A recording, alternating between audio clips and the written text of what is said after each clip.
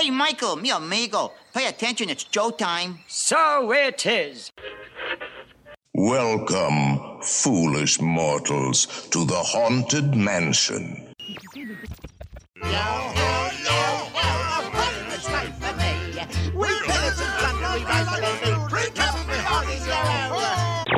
Yes, folks, we only have high-class stuff on this show.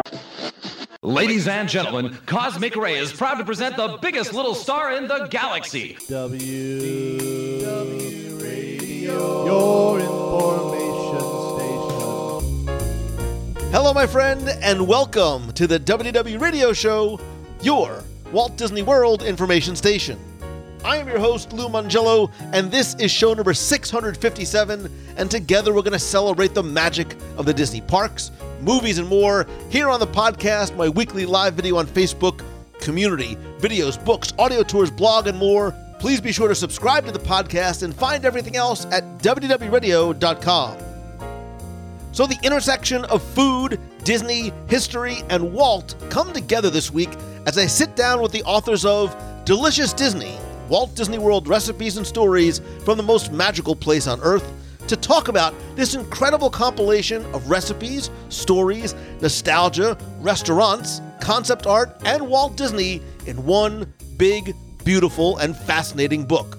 I'll then have the answer to our last Walt Disney World Trivia Question of the Week, and I'll have more updates at the end of the show, so sit back, relax, and enjoy this week's episode of the WDW Radio Show.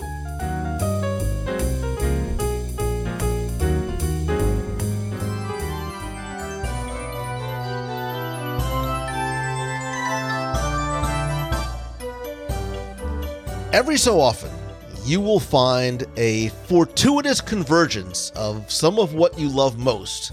And for me, the words Delicious Disney combine my love of good food with my love of Disney and my particular affection for Disney cuisine. And this new book by the same name brings together delicious, fan favorite, and nostalgic recipes from the parks and resorts and marries them with beautiful photography and some of that nostalgia and trivia and stories into one big, beautiful book. And I am so thrilled to be joined by the authors Pam Brandon and Marcy Character Smothers to talk about Delicious Disney, Walt Disney World Recipes and Stories from the Most Magical Place on Earth.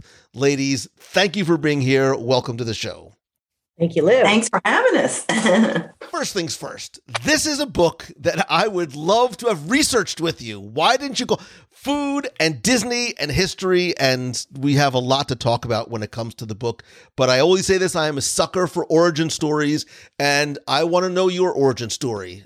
So Pam and then Marcy, tell me a little bit about, where you got started and how you ended up coming to this edition of the Delicious Disney book. I'll jump in. Talk about a fortuitous convergence. I mean, Marcy and I met. We have a mutual friend and Imagineer, Kathy Mangum, and we both just love Kathy. And I've known her for years. Marcy's known her, and she said to both of us, "You all really should meet each other. You would, just enjoy because Marcy loves great food. She had a radio food talk show. She's, loves Disney, and she was at Disney World. We met for breakfast on the boardwalk, Trattoria. And as we like to say, it's the breakfast that turned into lunch because we started talking and we probably would have still be there. But during that conversation, we came to the conclusion we should collaborate on a cookbook. And it was that easy. And now, Pam, I've known you for a long time, and this is not your first rodeo by any stretch of the imagination. Kitchen Magic with Mickey, A Taste of Epcot, the Festival of Food Cookbooks, the Chef Mickey, Treasures from the Vault Cookbook, a Cooking Safari. You have, about a dozen or so cookbooks that you've done? That's just with Disney, correct? I've actually done 22 cookbooks for Disney. When I count the Epcot International Food and Wine Festival books, because we started doing those every year because they were, selling like hotcakes, as they say. And so, 22 books later. Here I was thinking that I had the best job in the world, and then I met Pam Brandon. Just give me a little bit of your backstory. How did you get from, were you a chef in a restaurant, or are you just sort of a, cooking at home person? How did you get to, not just this book, but the books that you were doing with Disney? Yeah, so, I grew up in a family where we always ate great food. We had a small garden. I was a journalism major in college, and I worked for a newspaper, worked for a magazine. But when I went to Disney World as a publicist, which was a whole new endeavor for me, in 1996, when we opened California Grill, that was this whole new evolution of dining at Disney World. I had written some travel guidebooks, and I had written one cookbook that was not a Disney cookbook. But when we started opening new restaurants, we only had the two old red cookbooks from the 80s, and there were no new restaurants in them. So I actually have never, I'm a self-trained home cook, which we love these books because that's who they are for.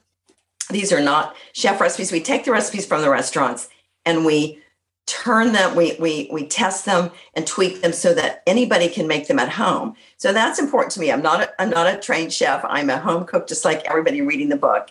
And we tried to make the books very accessible for home cooks. So yeah, in 96, I pitched the idea to Disney Publishing that we should do a new cookbook to promote all the new restaurants. And they loved the idea. So the very first one, which I actually just pulled out, is this little tiny blue. I don't know why. This was a great idea. This binder in a little box.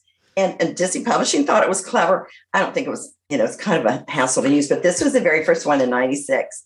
And that was it. I bought books to help teach me how to edit recipes, because there's a real trick and a real secret to that. I mean, recipes are not easy. Editing is a huge piece of a cookbook, and I love it. And so they really started as a way to promote the Disney chefs in 96, and it was a snowball from there. And what you said makes total sense, because normally, and it's a rare occasion that I'll go into the kitchen and actually take one of the cookbooks off the shelf. For me, it's like reading Klingon. I have no idea what any of the words, and here I was skimming through and I'm like, I think if I sort of had, enough fire extinguishers around me, I could actually give some of these a try, because they were very easy to understand. Marcy, everybody's origin story is a little bit different too. And I love how you got from where you were to, those many years ago, setting your sights on Disneyland and wanting to start combining your love of food and Disney as well. Give us a little bit of your backstory too. Well, I guess it goes back to a radio show I did with Guy Fieri, who did a show for almost 3 years called Food Guy and Marcy.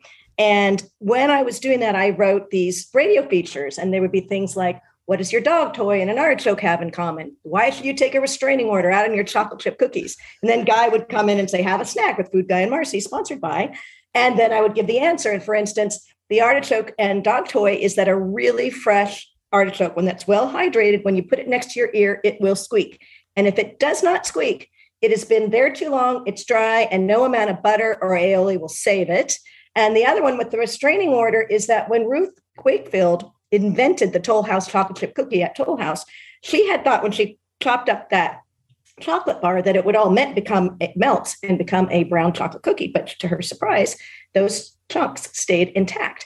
But the thing is that she always refrigerated the dough for 24 hours before she baked. And that, what little I know about baking, but helps to make a smoother bake and a crispier cookie. So that's why if you wait 24 hours, you'll get a better chocolate chip cookie, I think. At least Ruth Wakefield thinks so.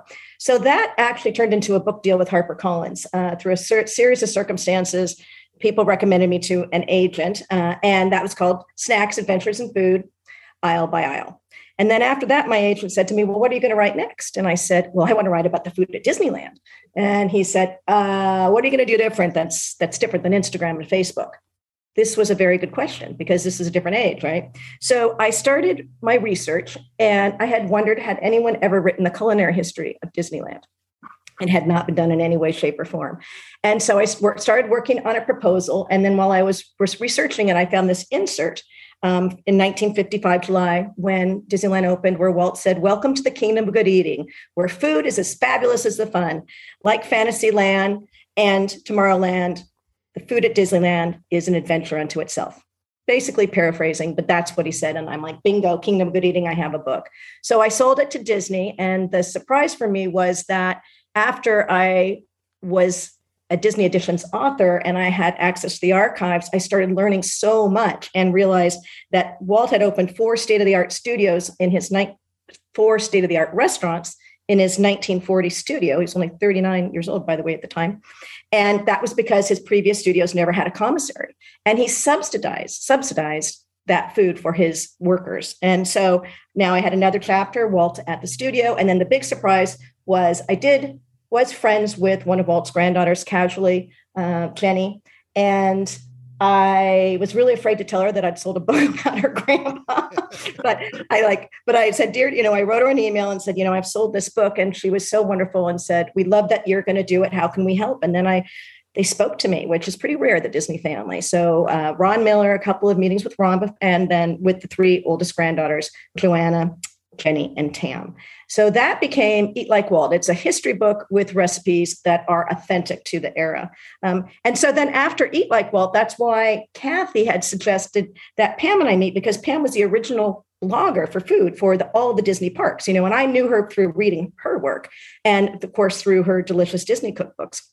So I think in that collaboration, we were kind of like, say, how do we take Delicious Disney and marry it to Eat Like Walt? Pam is the cook, the chef. She has all the relationships with the Disney chefs. She's done, at that time, 21. I'm the historian, and I love to tell stories, and I love concept art. And that's how we got our title of Delicious Disney: Recipes and Stories from the Most Magical Place on Earth, and for the 50th anniversary celebration of Walt Disney World.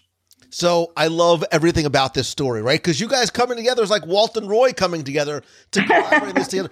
And I do. And I sincerely appreciate the fact that you lead off, and we're going to talk about Walt, but you talk about Walt Disney, and that, your sort of first foray into this was, and I love that quote from Walt going back to the 50s, where he talked about how the food was as fabulous as the fun was. And even though Walt may have had, as we are wont to hear, relatively simple tastes, he very much recognized how important food was in the parks as well. So now you have this idea that you're going to do this next iteration of this book. You're going to add additional levels to it. How do you even start going about deciding what to include? Because we know that there are literally hundreds of dining locations, from quick service to table service to high-end elegant dining, and thousands of items on the menu, each of one which is probably somebody's favorite. How does that process go? And once again, Pam, why didn't you call me? I think I could have used your help. That's the fun part of a cookbook. But it's also, every cookbook, readers want a little bit of everything. They want appetizers and cocktails and desserts and entrees and sweets. So that's sort of the basis of any book. But this one, we had so much material to choose from, and we knew we wanted to go back in time. So once we knew we had our chapters, this book has 2 chapters that no book's ever had before. The Gone But Not Forgotten chapter, which was so fun to include recipes from restaurants that everybody loved but are no longer with us. And then Never Left the Menu, which are classics. And some books will repeat recipes, but not very often.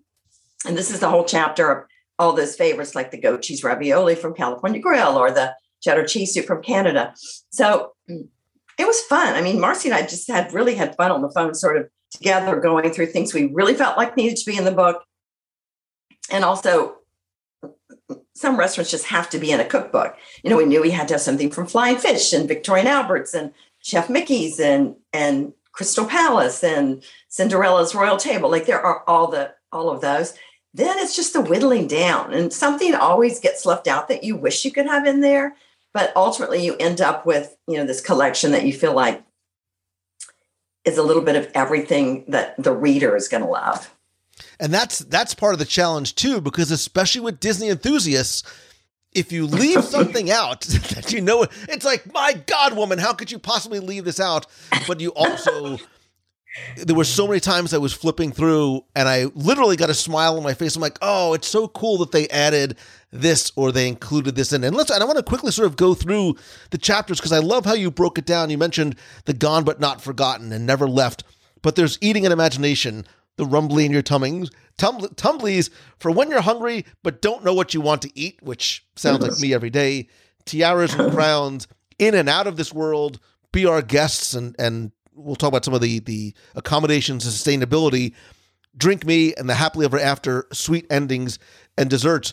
But part of what makes this book unique and wonderful, and I think appeals to such a wide spectrum of Disney enthusiasts, is, Marcy, you brought in another sort of layer of the cake, a peeling back of the onion, whatever you want to call it, because you added in, and I love this, so much of the history and the concept art and the stories. Like it's a history book as much as it is a cookbook. And I really do believe this. I'm not saying I think that you need two copies. I think you need one copy of this book in your kitchen and you need another copy of this book like I'm going to do. Yes. I'm going to keep on my bookshelf because I loved, talk to me about the process again now of you, that wonderful challenge of including in this additional information and this amazing art and pictures and ephemera from so many years.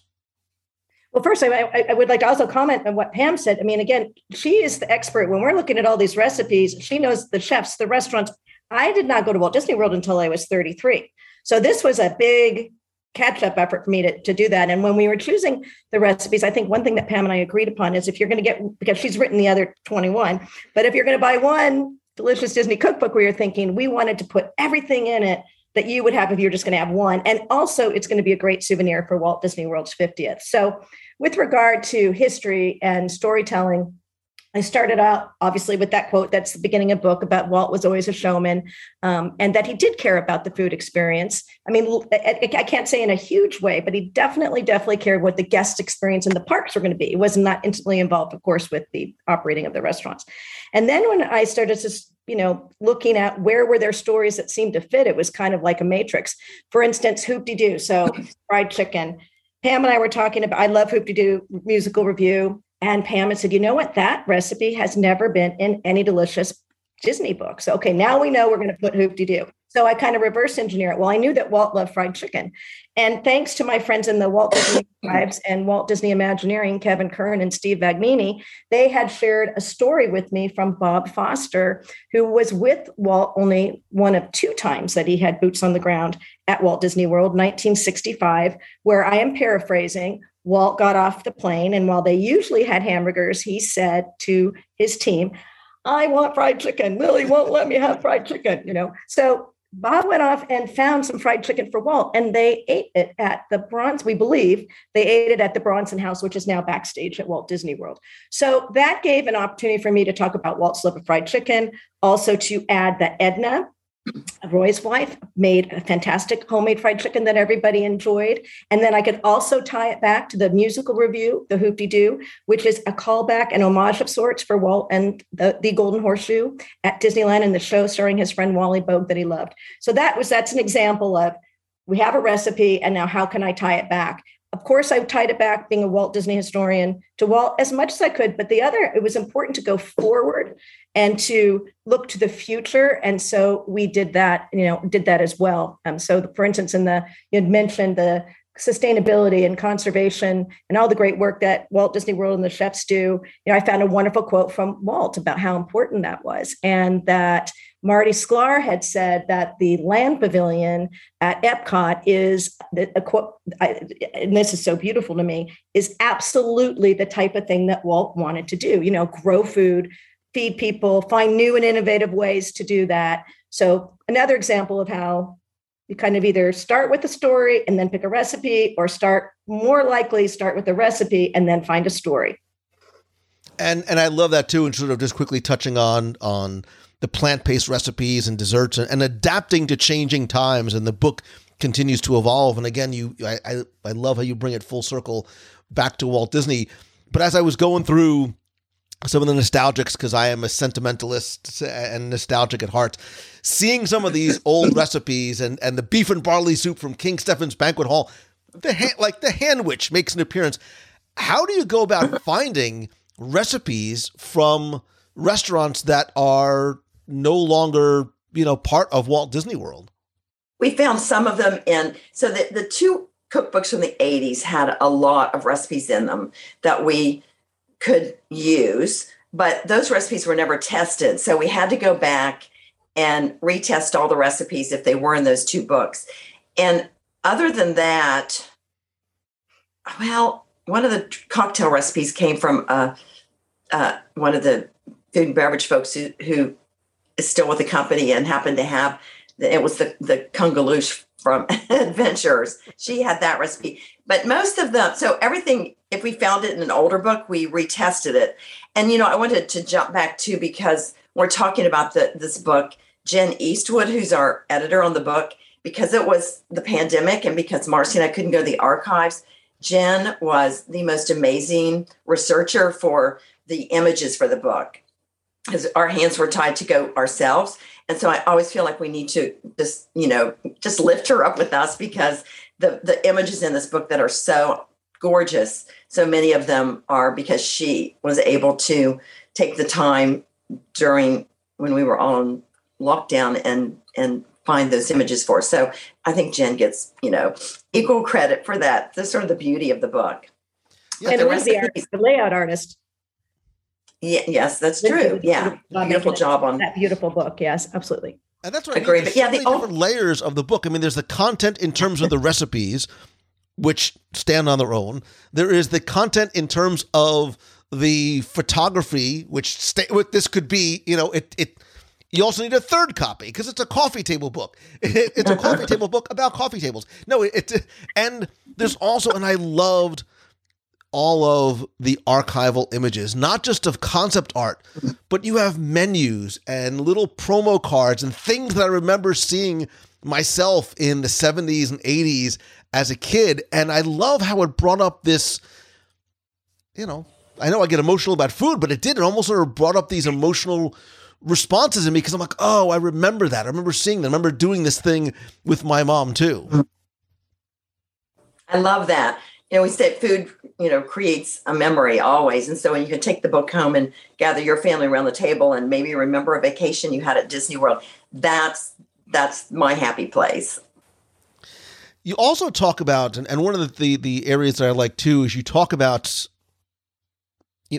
so much of what we do when we go out to eat and enjoy is not just what we taste, but what we see. And you talk about theming and how what we see is part of the experience, not just in terms of the presentation of our food, but where it's presented as well. Talk a little bit about how important that is and highlighting some of that in the cookbook as well. Well, I think that's a huge part of it. Is no one does fun food better than Disney. And I don't think anyone does theme food better than Disney. And, again, it goes all the way back to Walt Disney. And he tried, early in the 50s, but the Blue Bayou probably was, definitely his first majorly themed restaurant, which opened in 1967. And what really impressed me was that leap from 1967 to 1971 and beyond, when Imagineers started getting involved with the food in a huge way, whether it was the design of the incredible restaurants such as Sci-Fi Cafe or Sci-Fi Drive-In or Primetime Cafe, or it was the food that they innovated that absolutely fit the land and fit the restaurant in which it was. And then the treat for the eyes in the environment, the treat in the way it is served, and the way that the cast members interact. It's just so many layers, our cake again, of theming, which just detail after detail after detail just stacks up, and you are in an immersive, entertaining environment, and it's a restaurant, not an attraction. Oh, you guys so get me. We're so meant to be friends. And as we're talking, I can't help but look off to the side as I continue to thumb through the book, and I'm smiling again as I'm looking at, some of the menus from the Top of the World Supper Club, and it's not just food recipes, but it's drink recipes. And I want to sort of circle back to Walt again, because I see that you include Walt's Scotch Mist. You mentioned the fried chicken, are there any other specific Walt favorites that you wanted to include in here as well? Well, that's tough. Again, back to what your question was, and I know, how do you select these recipes?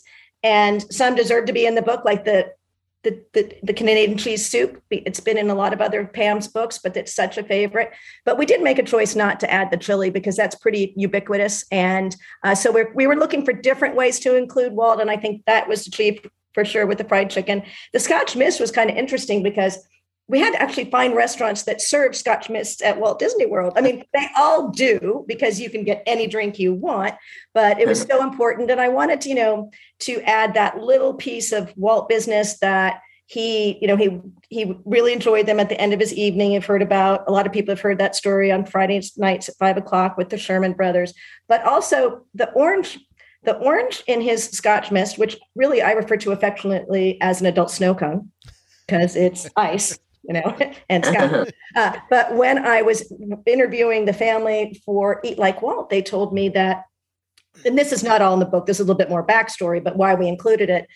When Walt would have his Scotch mists at home, their beloved housekeeper, her name was Foo-Foo, her nickname was Foo-Foo, her name was Thelma Pearl Howard, would go and get oranges from the backyard and put orange slices in Walt's Scotch mist. So when Pam was shooting the photographs, I was in California and she was shooting the images for our book, I said, could you please put that orange in it? Because that's just that little tie into Walt that one of our readers can be connected to him is with that little tip, because food connects us with not just memories, but with people. And I think that's what's so exciting about including some of Walt in the book. It just gives everybody a little bit of a way to get to know Walt Disney better.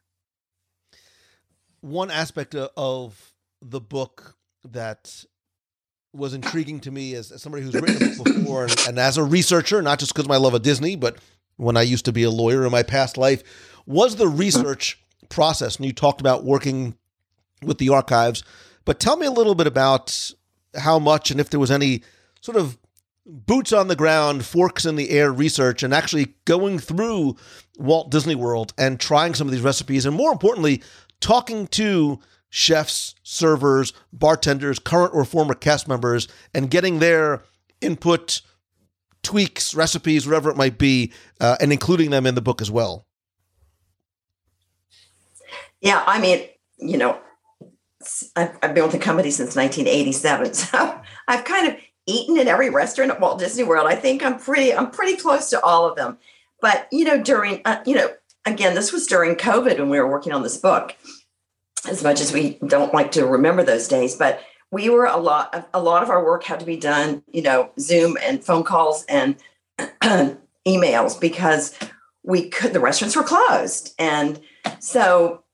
Certainly prior to that and since then, I mean, now I've gotten back out and Marcy has too, we've been to Topolino and the newest Citrico's, those sorts of things. So we're back out there during this. I mean, I'm fortunate, as Marcy said, I do have great relationships with the Walt Disney World chefs and leadership, and Karen McClintock, who works in food and beverage. We, are sort of the Ethel and Lucy of Disney World food. I mean, we've just been together for so long. If I can't find an answer, Karen usually can find an answer or connect me to the right person. So yeah, a lot of it. I mean, tracking down, the hoop-dee-doo fried chicken recipe was not exactly easy because a lot of chefs were on furlough. But, eventually, if you ask enough times and look long enough, we really were able. I don't think there was anything we ended up not including because we just couldn't get it or find it. We really did keep digging until we said, this is what we need, and we've got it. And then we had to test the hoop recipe at home, which of course was delightful to test and delicious. And I really did during shutdown, closed down, lockdown, enjoy testing a lot of these recipes myself, which I don't often get to do. So, Lou, maybe you can help with the next one. You can do some testing for me. I am here for you, Pam. I am a giver. I'm smiling. I'm like, oh my God, she had the best lockdown of anybody because all you got to do was try and test recipes. I mean, were you actually going talk to chefs? Were you going to the parks and be like, you know what, chef, I need to try this, this, and this because I wanted to see if it needs to come in the book or not? Oh, just say yes and fulfill my dreams of you just going. Yeah, I certainly have done it. And I just went to Space 220, finally got to Space 220 for the first time. And the chef who I've known for a long time, but even though he's rather new at Disney, he came out and he said, "You've got to try the buffalo cauliflower." Yes. Like I didn't order it. And so he goes back to the kitchen and brings it to the table, and it was delicious. So that happens from time to time. Or we'll have a little sort of extra something if we haven't ordered a dish that a chef really thinks you must taste. Sure. We're like, come on. It's one of the fun things about the job, for sure. Yeah, because it says in the book, it says tested by home chefs. I'm like, how do I get that gig? I need to. I mean, really, Pam she's minimizing how hard it was for her to get all those recipes. I mean, everything was shut down, and there was times like we really did not know what we were going to do, but thanks to her and Karen, they really came through and got those recipes. Even if she had to wait to the last minute to a chef to come back on, to be back hired again. She made sure she followed through, and I really appreciate that. For me, I think with the research, the Walt Disney Archives and Walt Disney Imagineering, that's where my relationships are. They were closed, right? So there was not getting access to new things. However, Synergy and Chris Ostrander had arranged a summit of all the authors for Walt Disney World's 50th in January of 2020. So we had all come together. And at that time, I had asked and made queries about certain things and sent things from the archives. One of the best example is Stacy Schaff at Walt Disney Imagineering. She said to me when we were in the summit, "So you're going to write about the hand witch, right?" I'm like, "What's a hand witch?" I mean, I had no idea what a hand witch was. She sent me the materials that she had, and that actually led me down this rabbit hole. I interviewed or spoke with, I think now I've counted 10 people, like 6 of the Imagineers or 5 of the Imagineers involved on the project.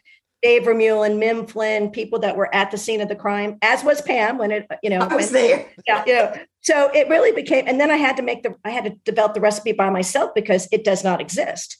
So that was a fun one. The other one was Orange Bird. I've always loved Orange Bird, and I had asked, again, Stacy, what can you send me? And in the research that it sent me, combined with newspapers.com, I found the Orange Bird flip recipe, which never, was not ever published in a cookbook before. It was in a newspaper article, the recipe, but we know that it debuted in 1971 at Walt Disney World. So that got into the book, something like Space 220. And I just got to go too, Pam. I'm so excited. I wanted to write about it. We had talked about it being an important part of our book. But again, this process, so a friend of mine is Tom Fitzgerald, one of the lead Imagineers. It takes time to be able to get access to talk this. You can't talk officially just because waited for the official interview with Tom. And that's how we got some of the backstory for our book about Space 220. And then Imagineering provides those beautiful concept art images. So it really was, I think Pam said it best, a lot of it relied on our relationships and a certain doggedness and curiosity, and just did the absolute best. So I look at it now and it kind of seems, I guess all books seem like that. I don't know about you, Pam, you do so many books, but it's always surreal to see the finished product because you have an idea in your head. I mean, for instance, Dorothea Redmond, Jen did go through and find our editor through her channels, just, I will say hundreds and hundreds of images. And one night, I think spent 3 hours just looking at Dorothea Redmond. She's a hero of mine. She's a Disney legend. You would know her best in Disneyland for the remodel of the Plaza Inn in 1965, the Blue Bayou restaurant. She also had a huge hand in developing Walt and Roy's second apartment, or Walt's second apartment that he would share with Roy above Pirates in the Caribbean at Disneyland in New Orleans Square, also Club 33. And then you come forward to what she was doing at Walt Disney World. And a friend of mine, her name is Tanya McKnight Norris. I met her through other circumstances, but she worked with Walt, and she was the designer of the Haunted Mansion. She chose all those things in the attic, and she also helped design Club 33. She had told me that Dorothea, who's one of her best friends, you would explain to her what you wanted the restaurant to look at. And as your words are coming out of your mouth, onto her hand, onto the paper was exactly what you're saying instantaneously. So we like to say in our book that going to any Dorothea Redmond restaurant at Walt Disney World is like dining in her art. Examples would be the Crystal Palace, Columbia Harbor House, and the Liberty Tree Tavern. So when you look at that concept art, and, compare it to your experience in the parks. It's incredibly special. And it's fun to bring somebody like that to the attention of delicious Disney readers who might not know about a Disney legend like her and how much she had to do with the restaurant experiences at Walt Disney World. I love that. I love that because I think sometimes you don't necessarily think of restaurants when you think of Dorothea and her work. And that's what I mean. That's what this book includes. And what I found was there were so many, like going to the Disney parks themselves, there were so many wonderful surprises inside. And look, I think for some people, the fact that there is a Disney cookbook is a surprise because you feel like you're holding like the secret, book of recipes. But people don't realize that oftentimes if you go to a Disney restaurant and say, gosh, I love I love this soup, I love this dish. Oftentimes they'll actually be happy the chef will come out and share either a pre-printed recipe or will even like sort of hand write it out for you, which I think comes as a very wonderful and welcome surprise, but it's obviously great that you've curated them here. But what about for you? Were there any surprises for you that you found during the research or the writing process? Well, I know Marcy did. For me, I would say not, I don't think I had any surprises. If I do, Marcy, you tell your surprises. I'll think about it because I don't think, I would not say that, but I mean, I know you did in your research. So, well, think about that because maybe it'll come back. A fun one that was brought to my attention by our editor, Jen, is that Jen's tattoo, which is sort of the iconic cocktail at Tiffin's and Nomad Lounge, that there's a real Jen. And I'm like, what? Do you want to interview her? Yes. So Jen Gersten's her name, and she's based here at Walt Disney Imagineering. And she had very, very much involved with everything that happened at Disney Animal Kingdom. And the short version is on one of those research trips. She saw an image and decided that was going to be her very first tattoo. So it's very fitting that it's called Jen's Tattoo, and the drink is served at Disney Animal Kingdom in Tiffin's and the Nomad Lounge. The other surprises come to me as primarily a Disneyland historian. 3 things I thought that started at Disneyland did not. First, the Dole Whip. So Walt Disney's Enchanted Tiki Room, and people that know me know I insist that you please, for the first time of the day, call it Walt Disney's Enchanted Tiki Room because it's an attraction with his name on it. It's very important. There's only 1 at Disneyland with his name on it and 2 at Walt Disney World. And that would also be, of course, Walt Disney's Carousel Progress. So when it opened in 1963, and it had been intended to be a restaurant, by the way, all this backstory is not in our book, but the Tiki Room was intended to be a restaurant. That idea was abandoned, and it became the show that we know and love today. And it was Walt's first audio animatronic show. So then we have Dole comes in. Dole comes in to be the sponsor. It opened in 63. Dole becomes a sponsor in 1976. But at Disneyland, Dole was selling primarily pineapple spears and pineapple juice. The Dole Whip debuted at Walt Disney World in 1984, not Disneyland. And it came to Disneyland 2 years later in 1986. The other is character dining. Now, Walt loved his characters, and he has a quote where he says, like, "We have the characters," and again paraphrasing, "We have the characters, and that's what's special." And when people see those characters, they run up and they get their cameras and they want to take their pictures. Characters were so important to Walt in the park from the beginning in 1955. So I had always thought character dining began at Disneyland, but it did not. It began at Walt Disney World. I believe one of the first things was a Mickey and Minnie breakfast at the Polynesian in 1971 at Walt Disney World. And the third is the Mickey Mouse ice cream bar. I had several meetings and interviews with Marty Sklar, the wonderful ambassador for Imagineering and the head of Imagineering for so many years. And he had told me when they first proposed the bar, he was against it, mostly because he didn't want people to bite off Mickey's ears, but, that's time goes on. It debuted at Nestle in Walt Disney World. It did not start. The Mickey Mouse bar was not in Walt's era of Disneyland. It debuted at Walt Disney World. So those 3 things really, I thought, were pretty. I always use myself as a barometer because I'm the Disney geek and the park geek and the reader as much as the writer. So if I say, wow, I didn't know that, then now those were the 3 that really kind of surprised me. We just became best friends, by the way. I'm smiling. I just want to sit back and listen to you tell stories all day long, which you do obviously in the book, and we'll get to some of the other things you're working on too. I need to sort of come full circle and ask, I'm going to ask you the unfair question, which is it's a 2-parter. It's the favorite child question. It's your favorite now, because I think there's a difference between the favorite recipe in the book, meaning the thing that you would love to make at home, you're thrilled that it's in there, and your favorite place to eat or item to eat in Walt Disney World. Well, in the book, we both have already know our favorite because it says Marcy's favorite and Pam's favorite. It's in there, and mine is no longer on the menu. It was Citrico's back when it became Citrico's, and the shrimp with tomato feta compote is the most delicious, easy. Lou, you can make this one. I know you can. And I love it so much because living in Florida, it's so simple. It's shrimp and it's lemon and it's tomatoes and it's feta and white wine. Essentially that. You kind of use beautiful Florida shrimp, of course, fresh citrus, a good glug of wine, and it comes together in about 10 minutes in your kitchen. And this was Chef Phil Ponticelli back in the day. And it was one of my favorite recipes. And it stayed on the menu forever. And, and then as the restaurant began to change and new chefs were coming in, it went away. But I had it from another cookbook. So I wanted to include it in this one as a favorite, just because it's super easy and super delicious. You can serve it as an appetizer with a little hunk of like crusty bread. You can double the recipe and make it with pasta. So for me, it's my favorite recipe.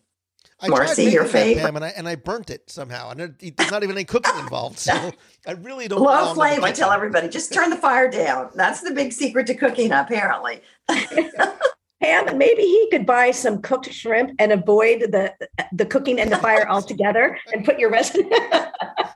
Throw it together. It would still be good. I think it would be. That's our hack for you. There's our hack for you, Lou. So mine is a breakfast at Primo Piatti at the Riviera Resort.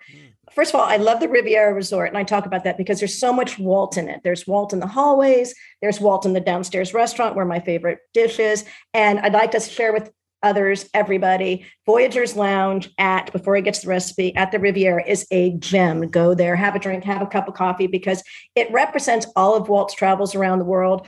There is exhibits that were done by the Archives and Walt Disney Archives and Walt Disney Imagineering. Walt bought 350 books in 1935. A lot of them became the movies that we love, and it was inspirations for Disneyland. The receipts, some of the receipts for those books are in that Voyagers, a replica of the hat that he wore on those adventures, his cameras, and of course, those books, a lot of those books in that library are the very ones that Walt selected.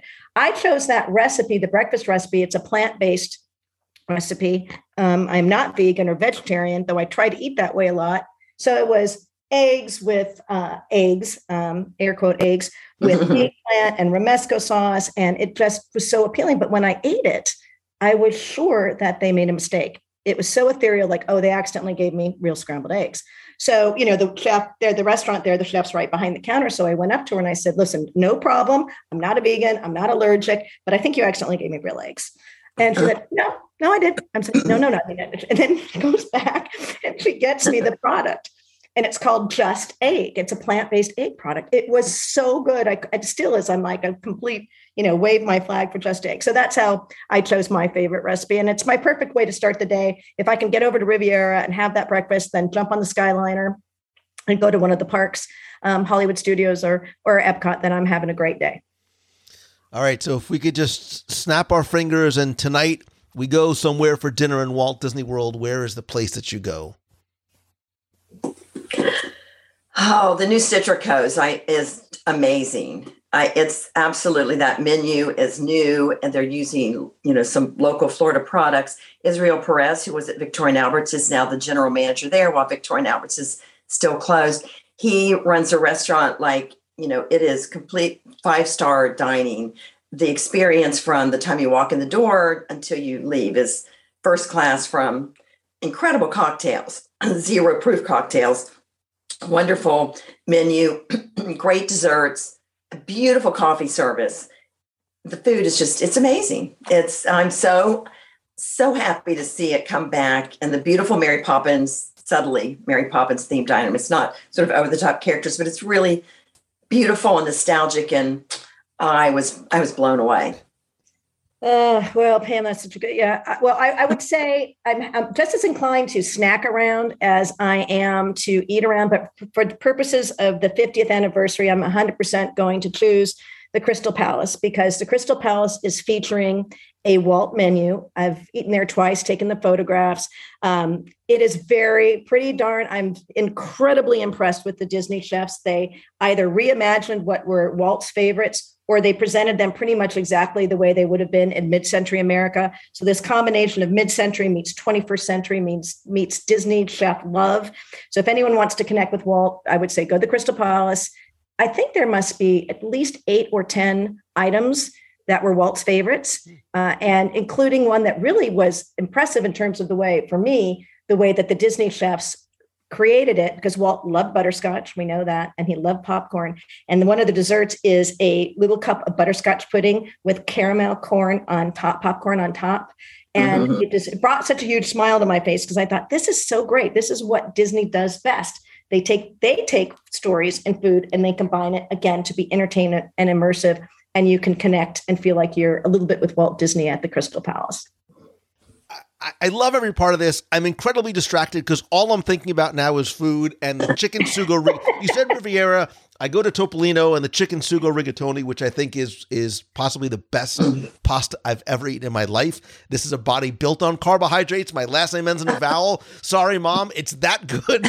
But and that's the thing. The book really is, it's a treasure chest. And as you open it up to any sort of random page, you'll not only find some of your favorite, maybe ones you didn't even know existed before, recipes from the parks and resorts, but I also love the fact that there is so much history, so much nostalgia, and even most importantly, there's so much Walt. I love the fact that you continue to talk about Walt and how important that it is. And I know, and certainly, Morris, I want to talk about what's coming in the future for you and Walt as well.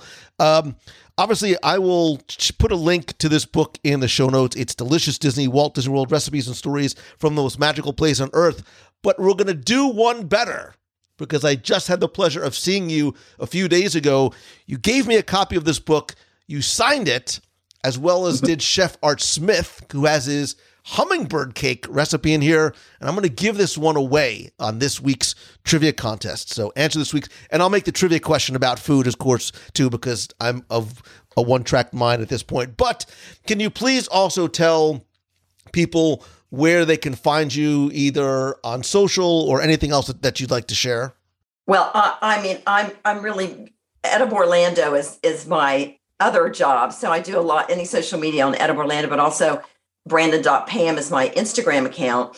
The book also, we wanted to make sure we let everybody know. You can buy it at Disney and you can buy it at Shop Disney, but April 5th, it will be in, bookstores and on Amazon. And so you can find it out there. I know you can pre-order it there, but just because a lot of people have asked me when they can't get to Disney or it's back on Shop Disney now, but it was sold out for a while. So April 5th is the sort of general release date for the book. And I am, on Instagram, I am Marcy Carricker Smothers, my full name, one. And then Twitter, I am at Marcy Smothers. And my website is marcycarrickersmothers.com. And Marcy, you and I are hopefully going to speak again in the future because I'm so looking forward to your Walt Disneyland, A Walk in the Park with Walt Disney, which is coming out when? November 16th. It's literally right around the corner. And ladies, I cannot tell you how much I appreciate. One of these days, I would love to get together. Oh, wait, I just had an idea. Maybe we'll get together, we'll eat together, and we'll do a live dining review that we can share on the show of any restaurant of your choice, because I love them all equally, like children. Much like you do, as I'm sure, with the recipes that are in the book. Congratulations again. Thank you so much for sharing your time and all the research that you did to make this happen. I really sincerely appreciate it. Thank you, Thank you for having us. Yeah. Sure do appreciate you as the podcast. Favorite breakfast in Walt Disney World? I'm famished. Can you tell? Favorite breakfast in Walt Disney World? Wow. I love the France Pavilion. Going in the back and getting whatever I choose that smells good and is there. A baguette and an espresso. I don't know. I'm going back to the Riviera for my plant-based breakfast.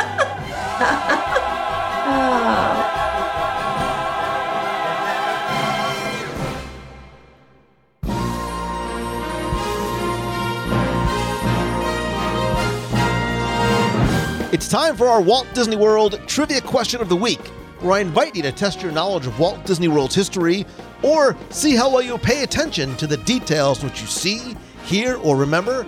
If you think you know the answer, you can enter for a chance to win a Disney prize package. And this week's trivia contest is once again brought to you by you. And I'm not kidding when I say that, because as part of the WDW Radio Nation, you literally help bring every episode of WDW Radio to life. Every live broadcast from the parks, contests, giveaways, they are all thanks to you and because of you and for you. And you can find out how you can help the show for as little as $1 a month and get cool exclusive rewards every month, like scavenger hunts, trivia quests. We do a group video call every month, a private Facebook group, shirts, stickers, monthly care packages from the parks, and much more. And don't forget that a portion of your contribution goes to our Dream Team project to benefit the Make-A-Wish Foundation of America. You can find out more and join the nation by going to www.radio.com/support. Now, before we get to this week's question, we're going to go back, review last week's, and select our winner. So I said last week that November is Native American Heritage Month, and back on show 537, we talked about Native American heritage in the Disney parks and movies with Paul Gowder from powwows.com, and we looked specifically at the Native American presence and references in the Disney parks, including Walt Disney World, including the Liberty Square Riverboat, where I told you that we pass an Algonquin Indian village, and your captain, Horace Bixby, tells you that this village is from, and your question last week was to tell me, what tribe? First, thanks to the hundreds of you who entered, got this one correct, and knew that the answer was the Powhatan tribe. Now that should sound familiar to you because that is where Pocahontas is from. And if you listen carefully, next time you're on the Liberty Square Riverboat, Sam Clemens says Captain, Indian Village to Port, and Captain Bixby talks about how it is an Algonquin Indian village that looks to be from the Powhatan tribe, and acknowledges that they even normally would be seen further east because the Powhatan people are notably associated with the colonial settlement at Jamestown, Virginia, and goes on to say that normally I've seen Seminole and Miami this far west, as well as the Blackfeet and Crow, but never seen Algonquins. But the answer I was looking for was the Powhatan tribe, and I took all the correct entries, randomly selected one, and last week you were playing for a WDW Radio pin, keychain, and mystery bonus prize, and last week's winner, randomly selected, is Andrea Hatfield. So Andrea, congratulations. I will get your prize package out to you right away. If you played last week and didn't win, that's okay, because here's your next chance to enter in this week's Walt Disney World Trivia Challenge. So in keeping with our theme of delicious Disney and food in Walt Disney World, like some of the chapters in the book, I'm going to take you back in time for our trivia question this week, because as you may or may not know, I absolutely love Disney Springs. It is the 5th park, in my opinion, and home to some of the best restaurants, not just in Walt Disney World, but anywhere in the world. Boathouse, I'm looking at you. And over time, it was the Lake Buena Vista Village, the Lake Buena Vista Shopping Village when it opened in 1975. And the question this week revolves around one of my dad's favorite places. Not that you would know my dad, but in context, here's part of the story. And he loved it, due in part because of their signature menu item, which was also part of their name, hint, hint. What was the name of the oyster bar in the Lake Buena Vista Village or the downtown Disney Marketplace? And here's another hint. It eventually dropped oyster bar from the name and replaced it with the word restaurant. But what was the original name of the oyster bar in the Lake Buena Vista Village when it opened in 1975?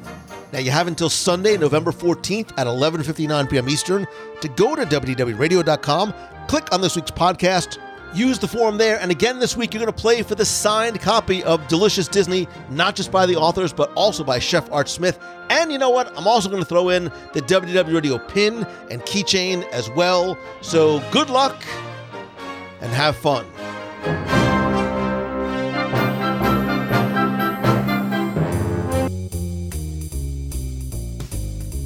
That's going to do it for this week's show. Thank you so much for taking the time to tune in this and every week. I'd love to know your favorite dish in Walt Disney World. What's the thing that you just love, you have to have every single time you go, or maybe a dish that you miss, let me know by either coming and being part of the community and conversation over in the WDW Radio Clubhouse. That is our fun, family-friendly, very welcoming group over at Facebook at wdwradio.com/clubhouse. You could also call the voicemail at 407-900-9391. That's 407-900-WDW1. Let me know your favorite dish. Let me hear the passion in your voice, or tell me a story maybe about something that you miss eating every time you went to Walt Disney World. You can also connect with me elsewhere. I am at Lou Mangello on social, and email me, lou@wdwradio.com, with a question you'd like me to answer on the show. And in addition to being part of the WDW Radio group on Facebook, please make sure you like and turn notifications on the WDW Radio page on Facebook. This way, when I go live, not just every Wednesday night, but other times that I am out and about and live. For example, this week, I'll be live from Give Kids the World as we get a special sneak peek of their very special, beautiful Night of a Million Lights. And also make sure you join us every Wednesday at 7:30 p.m. Eastern at WDWRadioLive.com, as we'll talk not just about this week's show, but my top 5 live Disney Plus pick of the week, your questions, comments, contests. We'll be discussing Eternals very soon. Speaking of which, please join our spoiler support group at wdwradio.com/support if you want to discuss Eternals, anything else spoilery without sharing it in a public group. It's a lot of fun, especially things like Obi-Wan coming up on Disney Plus, and of course, Spider-Man No Way Home coming out next month. In addition to being part of the community, I want to say special thanks to some members of the WDW Radio Nation. I appreciate your love, support, friendship, and help, and I love being able to give back to you every single month. I want to thank some new and longtime members like Emily Ennis, Linnea Heimsoth, Renee Heimsoth, and Julie Dawson. To find out how you can help the show for as little as $1 a month, please go to wdwradio.com/support. And of course, while I love connecting and talking with you online, nothing beats a handshake and a hug. Go to our events page at wdwradio.com/events to find out about upcoming events, including Meets of the Month in Walt Disney World. We have 4 upcoming cruises: our Marvel Day at Sea out of Miami in February, our inaugural cruise on the Disney Wish in June, our Very Merry Time cruise on December 5th, and our Disney Fantasy 8-night overnight Bermuda cruise in April of 2023. Again, you can find out more by visiting wdwradio.com/cruise for a free, no obligation quote from our friends and sponsor, mousefantravel.com.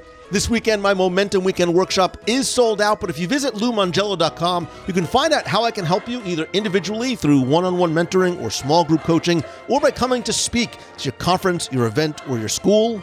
And as always, my friend, and you are my friend, whether we have met yet or not, and all I ask is that if you like the show, please help spread the word. There's lots of different ways you can do it, just even by sharing a link to this or your favorite episode on social or your favorite Facebook group. And if you can, take just a couple of seconds to rate and review the show over at Apple Podcasts. It is incredibly helpful. I want to thank some recent reviewers like Ellie, who says, "It's a fun and informative podcast as Lou brings passion and enjoyment on all things Disney, making the time between trips much more endurable. His care for his listeners, friends really, shines through and is a friend you are waiting to meet. Keep it up, Lou." Thank you, Ellie, and thank you again for listening. Just search for WDW Radio in Apple Podcasts to rate and review the show there.